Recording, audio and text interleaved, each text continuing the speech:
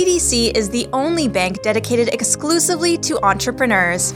That's why we're proud to support women entrepreneurs with the Thrive podcast, providing startup women with the support and resources they need to start and grow their business.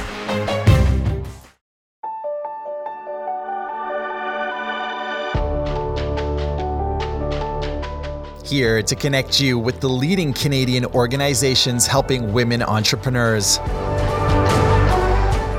It's Janice McDonald on the Thrive podcast.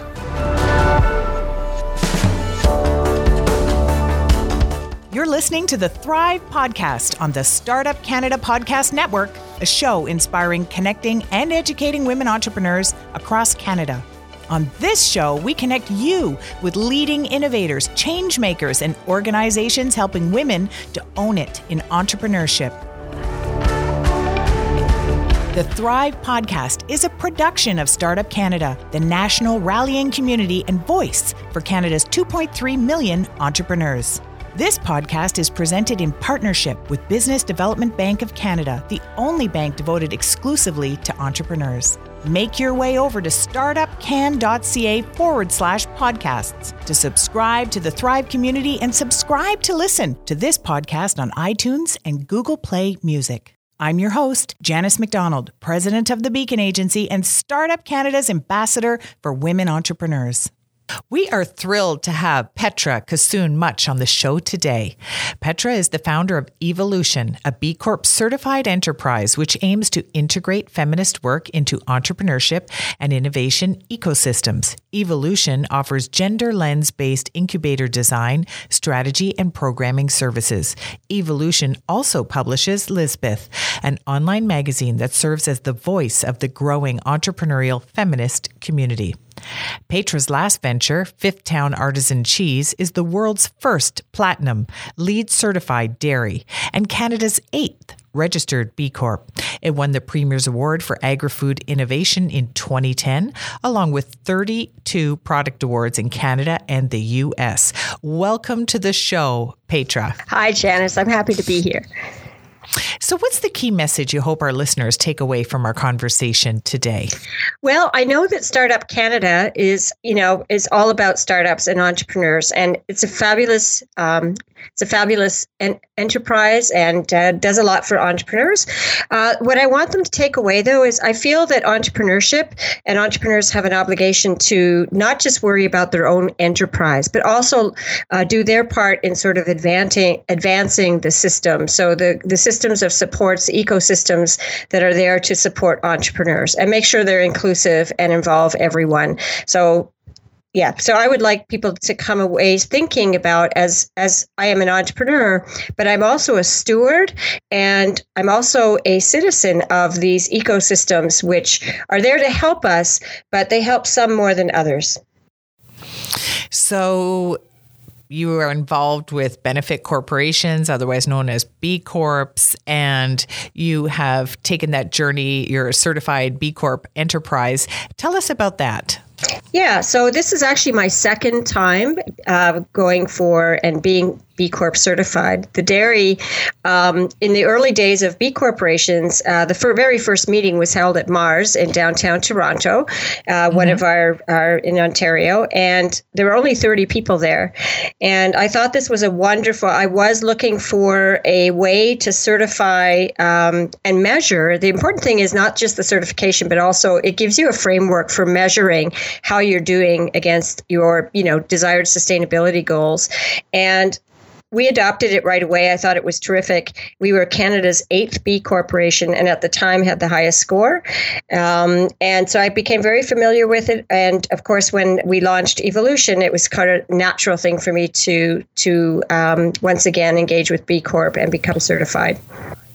So I'm familiar with it, but everybody may not be. So do you want to just talk a little bit more about, what it actually means and why it's important to you? Yeah, so B Corp is actually a certification program that basically asks businesses to report on 5 or 6 different categories of variables.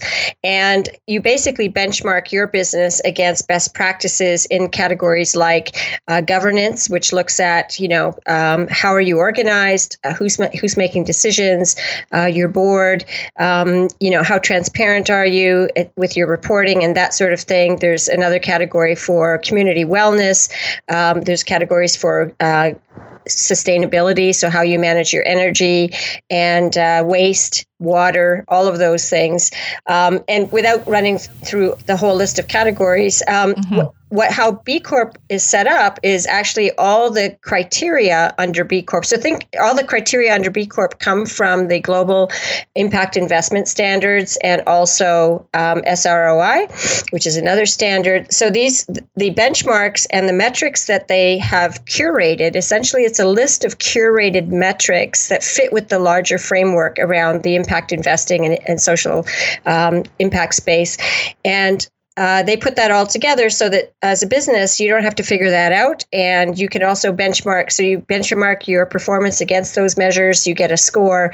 And you also are able to see how well you do against other businesses, which then sets up the idea that you want to improve on some or one or some or many measures year over year. So you keep getting better. So that's what it is. It's a certification. It often gets confused with Benefit Corporation, which is an entirely different thing. Benefit Corporation is an actually different legal form. It's a hybrid legal form.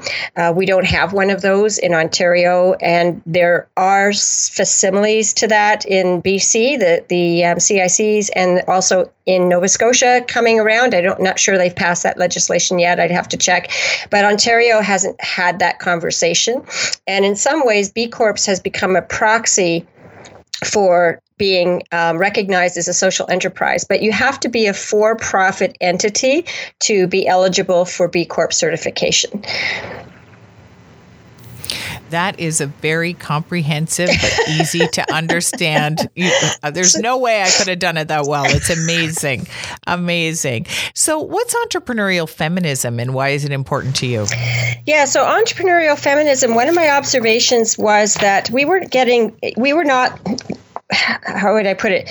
We needed to do more to address some of the gender inequities in the entrepreneurship and innovation space. And this came from my experience running an incubator, serving as an executive director at the Ontario College of Art and Design University, and then later spending more time basically supporting incubators and their work, and noticing that we were too reliant, and incubator spaces were a little heavily on the masculine side, and also tended to use materials that were developed by mostly men in terms of tools and perspectives and, venture design tools, that sort of thing. Everyone's familiar with Osterwalder, but probably not many people are familiar with the feminist business model canvas. For example, you don't see that sort of being used in incubator spaces. And obviously, those are not gendered tools. Anybody can use them. It's not just for women, but they reflect a different perspective on venture creation. Can you pause there for a sec? Because you brought up something that I think is really interesting, and I don't want it to slip by. Feminist business model canvas. Tell us how that's different from the regular business model canvas. Yeah, sure. So the regular business model canvas, developed by Alex Osterwalder, was actually quite extremely innovative in its day, because up until then, people were designing businesses by following business plan templates. What he brought to the table was taking most of the decision areas of a business and putting it on one page in boxes. And if you look at his template, it's very rudimentary. It's, what is your business? What's your vision, mission? What is your business? It's very much based on MBA style, business school style thinking around business. Here's your customers. Here's your product. Cost, revenues. Most people who've worked with it will understand this. However, it doesn't ask other questions. So, the feminist business model canvas looks at venture creation and also the elements that you want to create in there from a very different perspective. It asks questions like, what are some of the expressive needs you're considering, considering creating with the products and the company that you're building? So what is an expressive need? It's emotion.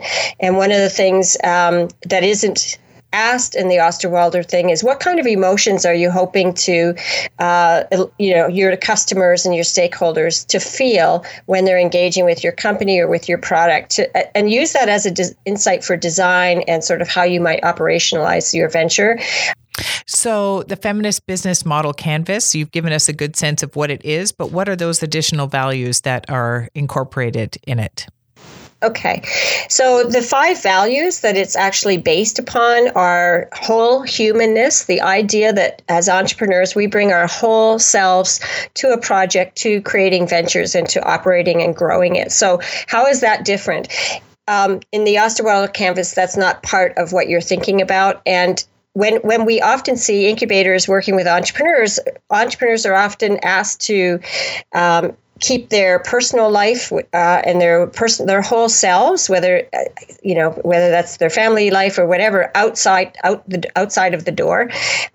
Especially also in the investor space, they're expected to be entrepreneurs and nothing else. So we look at it from a whole humanist point of view, because there's an old saying it's a famous saying in the feminist space around how the personal is political. Mm-hmm. And we look at it as entrepreneurship is extremely personal, and entrepreneurship is also extremely political. And these things shape your venture creation thinking. Another one is generativity. So the idea that you look at your externalities, you don't just build a product, you also look outside and say, well, what is building my product and service doing to other ecosystems around me and other entities around me? Who is going to be affected by this and perhaps dislocated by this? And how can we perhaps minimize the negative effects of that? So a classic example would be is if Uber was a feminist business and looked at generativity, they might have sort of said, instead of thinking about just, kind of usurping taxi cab jobs, they might have thought, we know that our product and our service is going to have this impact. How can we soften that? How can we work with the cab drivers to perhaps, ease the transitions or make the changes? So the idea is more about working with the ecosystem in which your businesses exist. Mm-hmm. And that's not questions asked by Osterwalder. I'll give you another example. Interdependence, that may be more familiar to people. That's the idea that nobody does entrepreneurship alone or builds ventures alone. Mm-hmm. And mapping out your ecosystem and looking at its balance and who's there and who's not there and who should be there is not part of what often gets done. It sometimes gets done in a different place. Also, of course, importantly, is we start with equality and inclusion from the very beginning in business design. And that's not, again, something you would find in Osterwalder. And, how do you design for inclusion in your enterprise from the get-go, whether it's your product or your service? So here's an example of what would be brought to the surface from that. Many people obviously start, putting up websites and doing marketing language. What is your marketing language to heteronormative? Is, are you being inclusive enough in your language?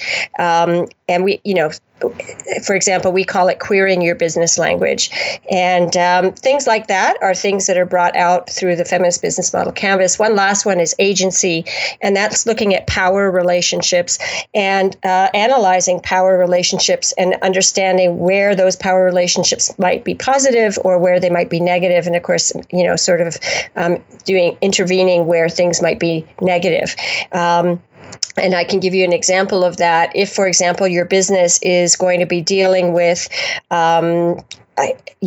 project teams where they're very diverse, but, for example, maybe someone has a background of not questioning authority, and how within your organization are you dealing with that to make sure that that person feels agency, has the opportunity to be heard, feels like they're included, and doesn't end up being sort of sidelined just because culturally there may be some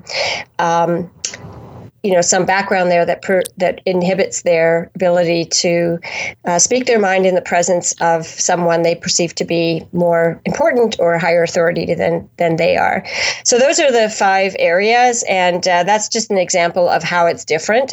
And for people who want to know more about it, where do they go? Yeah, so this canvas was developed by C.B. Harquail and Lex Schroeder out of New York, and you can find it at feministsatwork.com, so just spell it out the way I've said it.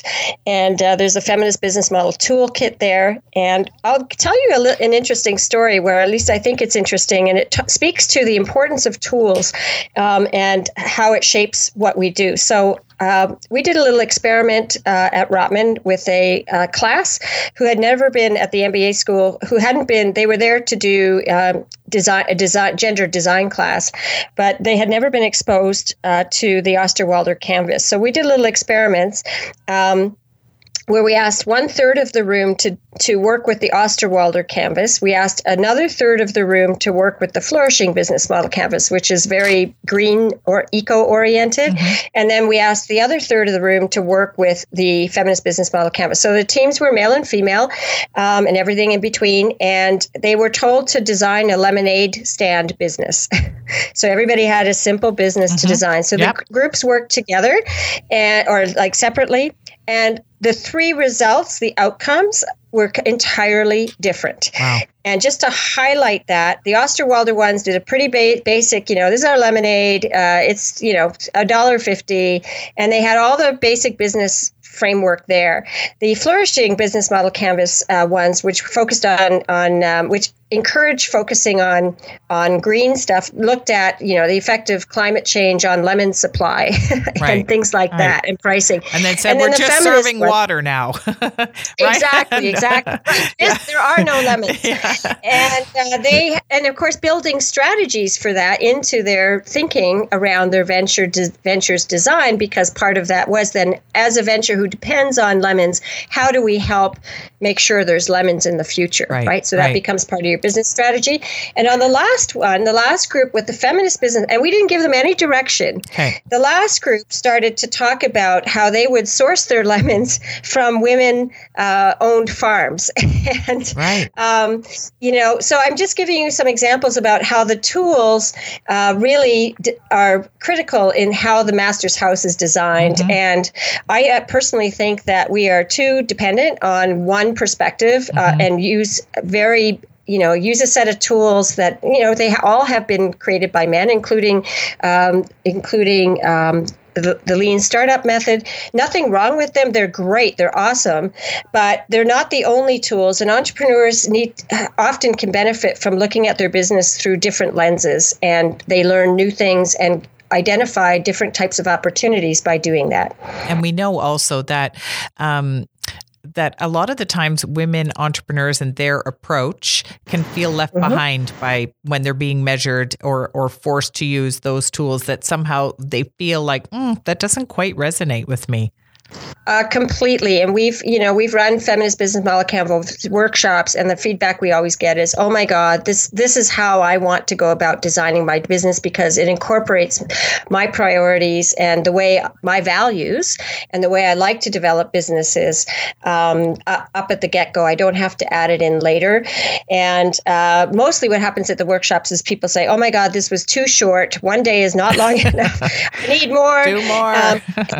So I would love to see every incubator and accelerator start thinking about different, sort of thinking about some of the other tools that are out there. And this is, and incorporating them for the benefit of all. So, and this is what I find interesting about feminist pedagogy and practices and theory, is that feminism over time has developed a huge, I guess I would call it a warehouse of interesting ideas about ways of going about things that advance inclusion and equality and equity, which really business doesn't tap into. Mm-hmm. They're mostly looking at numbers. For example, how many women on boards, or how many of these do we have, and how many? And that's great. That's sort of like a first step. It's sort of like a Stone Age answer to gender equality for now, and you have to get there. But I think the next step, if you ask me, is that the re-engagement with, and I would say rediscovery or discovery in the first place for some of the amazing work that feminist theorists and thought leaders have done around organizational design and tools for how to bring that into place. I think should be part of the curriculum or part of the programming that incubators and accelerators offer. The last thing I'll say about that is I would happen to be at an event for women in food. And I ran into Christina Zeidler, who is the founder and creator of the Gladstone Hotel here in Toronto. It's a boutique hotel that's amazing.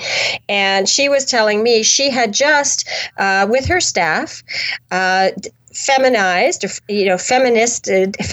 I don't even know if that's the right word. Okay. But they've taken their entire operating manual and decided to rewrite it from a feminist perspective.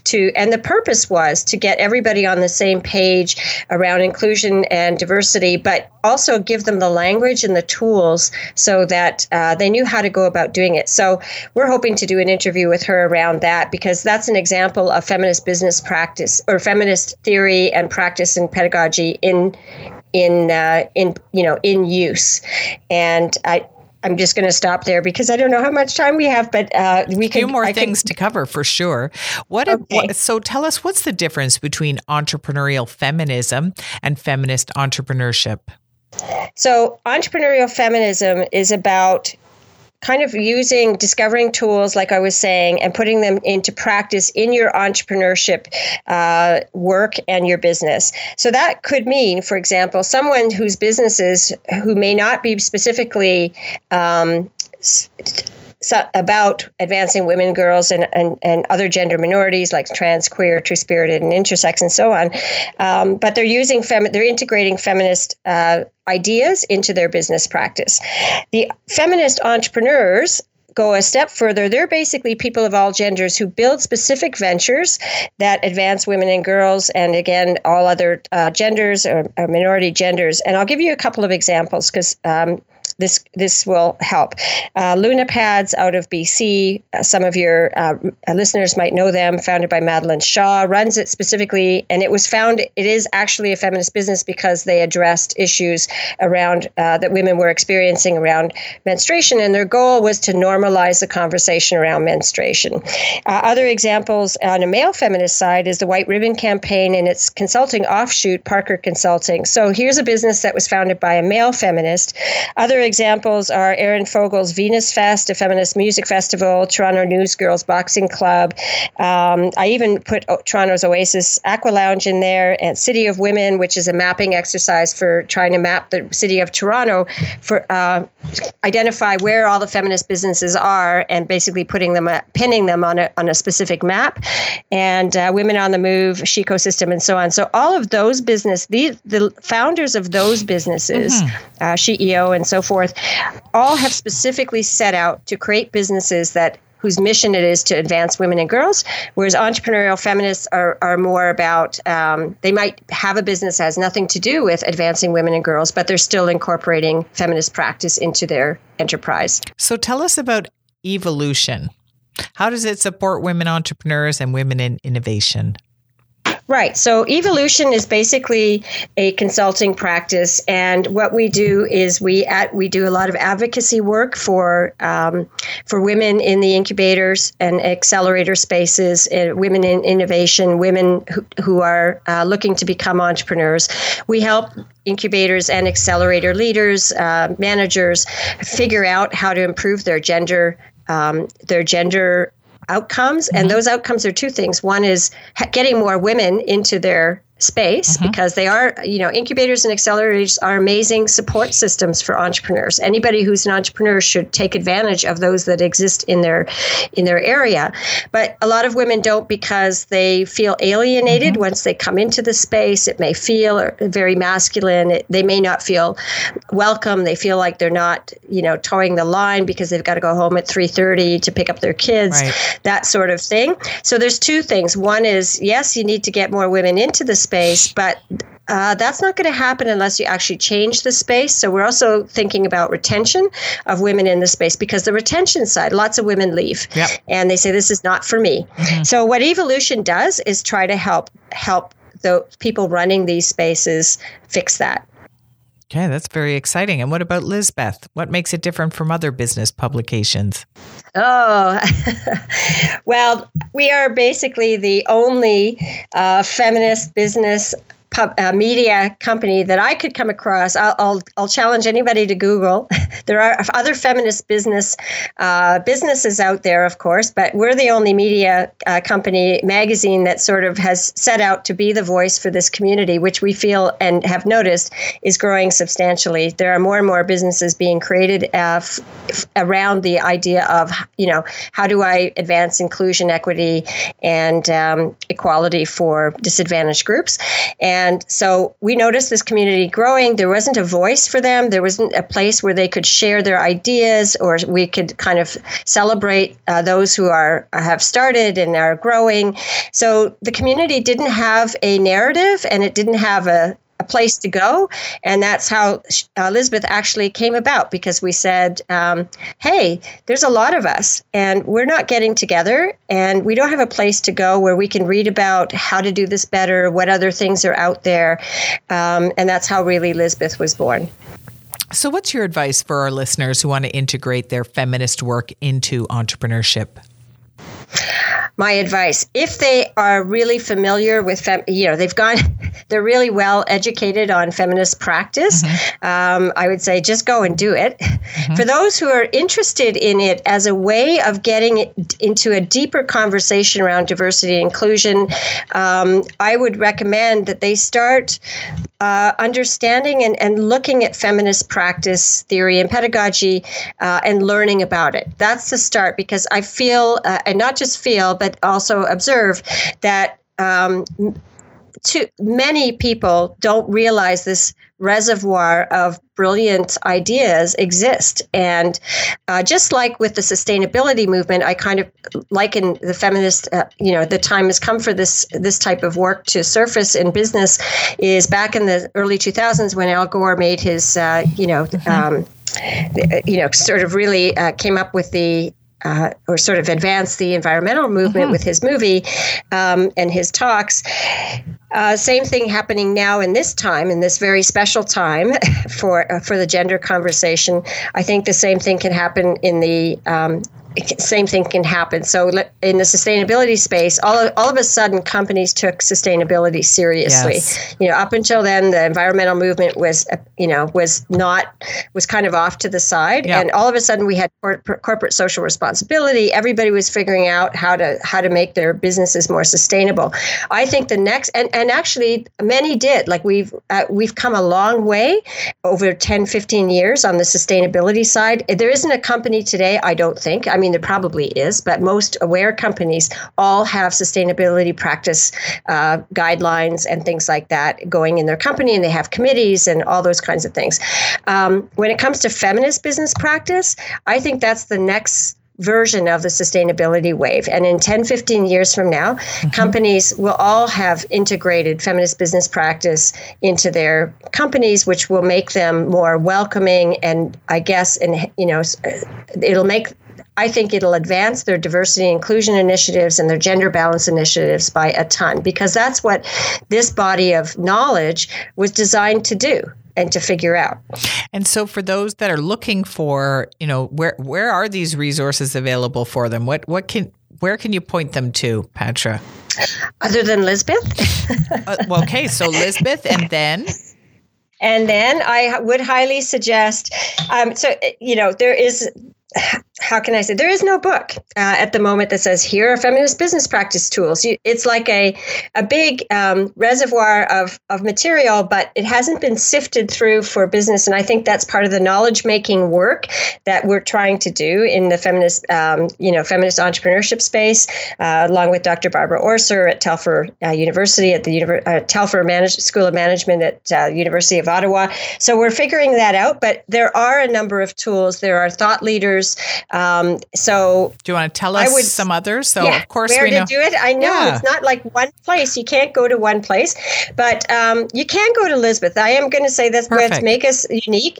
We have book lists, we have reading lists. We also publish and put out to our readers research that we think is highly relevant. For example, in the newsletter tomorrow is an article, is a piece of research about homosocial activity, which is basically the Christmas party, the holiday party scene at this time of year, and how companies could use it as an opportunity to shift the gender conversation in their companies. It's a brilliant piece of academic work that was done like 5 years ago, but I'll bet you no one's seen it. So part of what we do is we will bring that out and offer the links to our readers to say, hey, here's something. If you're having office parties over the holiday season and arranging them, here's some awesome ideas as to how you can look at them from a gendered point of view and maybe make some progress there, because often, those spaces, often it's the personal or the assistants group that organizes these parties. I won't get into the whole things that I'm not talking about Mad Men style parties, but there's an opportunity there to really model some different ideas. And I think that's what was so great out of that article. And that's the kind of stuff we put out on Lisbeth. It's been a fascinating conversation we've had today with Patra Kassoon-Much. She is from Evolution, from Lisbeth Media, and she is an expert in, entrepreneurial feminism, feminist entrepreneurship, how to integrate feminist work into entrepreneurship, the tools she shared with us that are out there, and why everyone should be a feminist entrepreneur. It's been a delight speaking to you today, Patra, and thank you so much for joining us. Oh, you're very welcome. Thank you. Thank you so much for having me. Thank you for joining us this week on the Thrive Podcast, a show inspiring, connecting, and educating women entrepreneurs across Canada. Visit startupcan.ca/women to find resources designed to support thriving women-owned businesses across Canada. And visit startupcan.ca for the latest episodes of the Startup Canada podcast, hosted by Rivers Corbett, and to learn about the latest startup community news and events, like our popular Startup Chats on Twitter every Wednesday and Friday at 12 p.m. Eastern. Until next time, I'm Janice McDonald, leaving you now with a sneak peek of our next episode.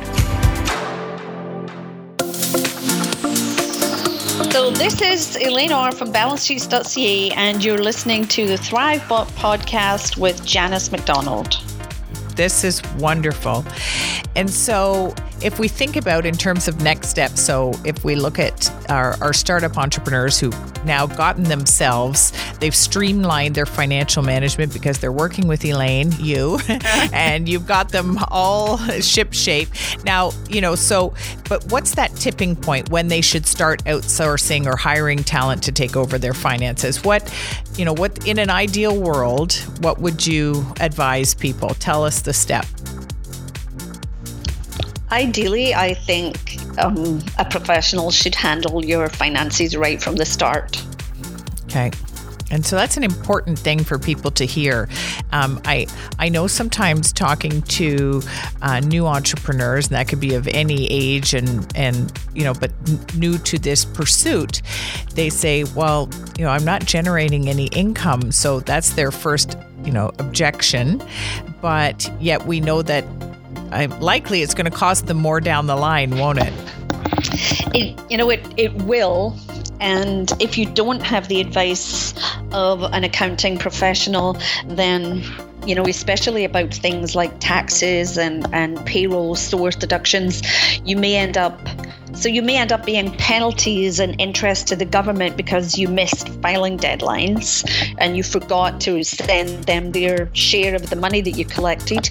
And the other thing is that you may end up missing deductions that you didn't realize you would be able to claim, especially things that didn't go through the business bank account yet, things that you paid for yourself. So, yeah. But realistically, I know that people, they start businesses on a shoestring, and often there's a what I think of as like a oh my goodness it works moment, because I'm not usually that polite about it, but it's like this. There's usually this holy moment when you think, okay, I started this and I thought there might be some demand for it, but I still had my job and I wasn't taking it very seriously, and now I'm being flooded and my business has absolutely gone off the ground and I can't handle the bookkeeping anymore and I've got no idea what I'm doing, and I know for a fact I don't have that much money in my bank that QuickBooks says that I do, So there often is that moment where they go, I thought I could do this and I can't do this. But when people do start off in business, they should know that there's going to be some costs that are unavoidable to starting the business.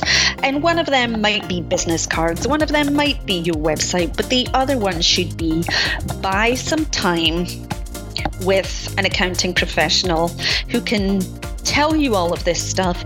And hopefully the best thing is to set up your accounting system for you, train you in how to use it, and then check in with you every now and again.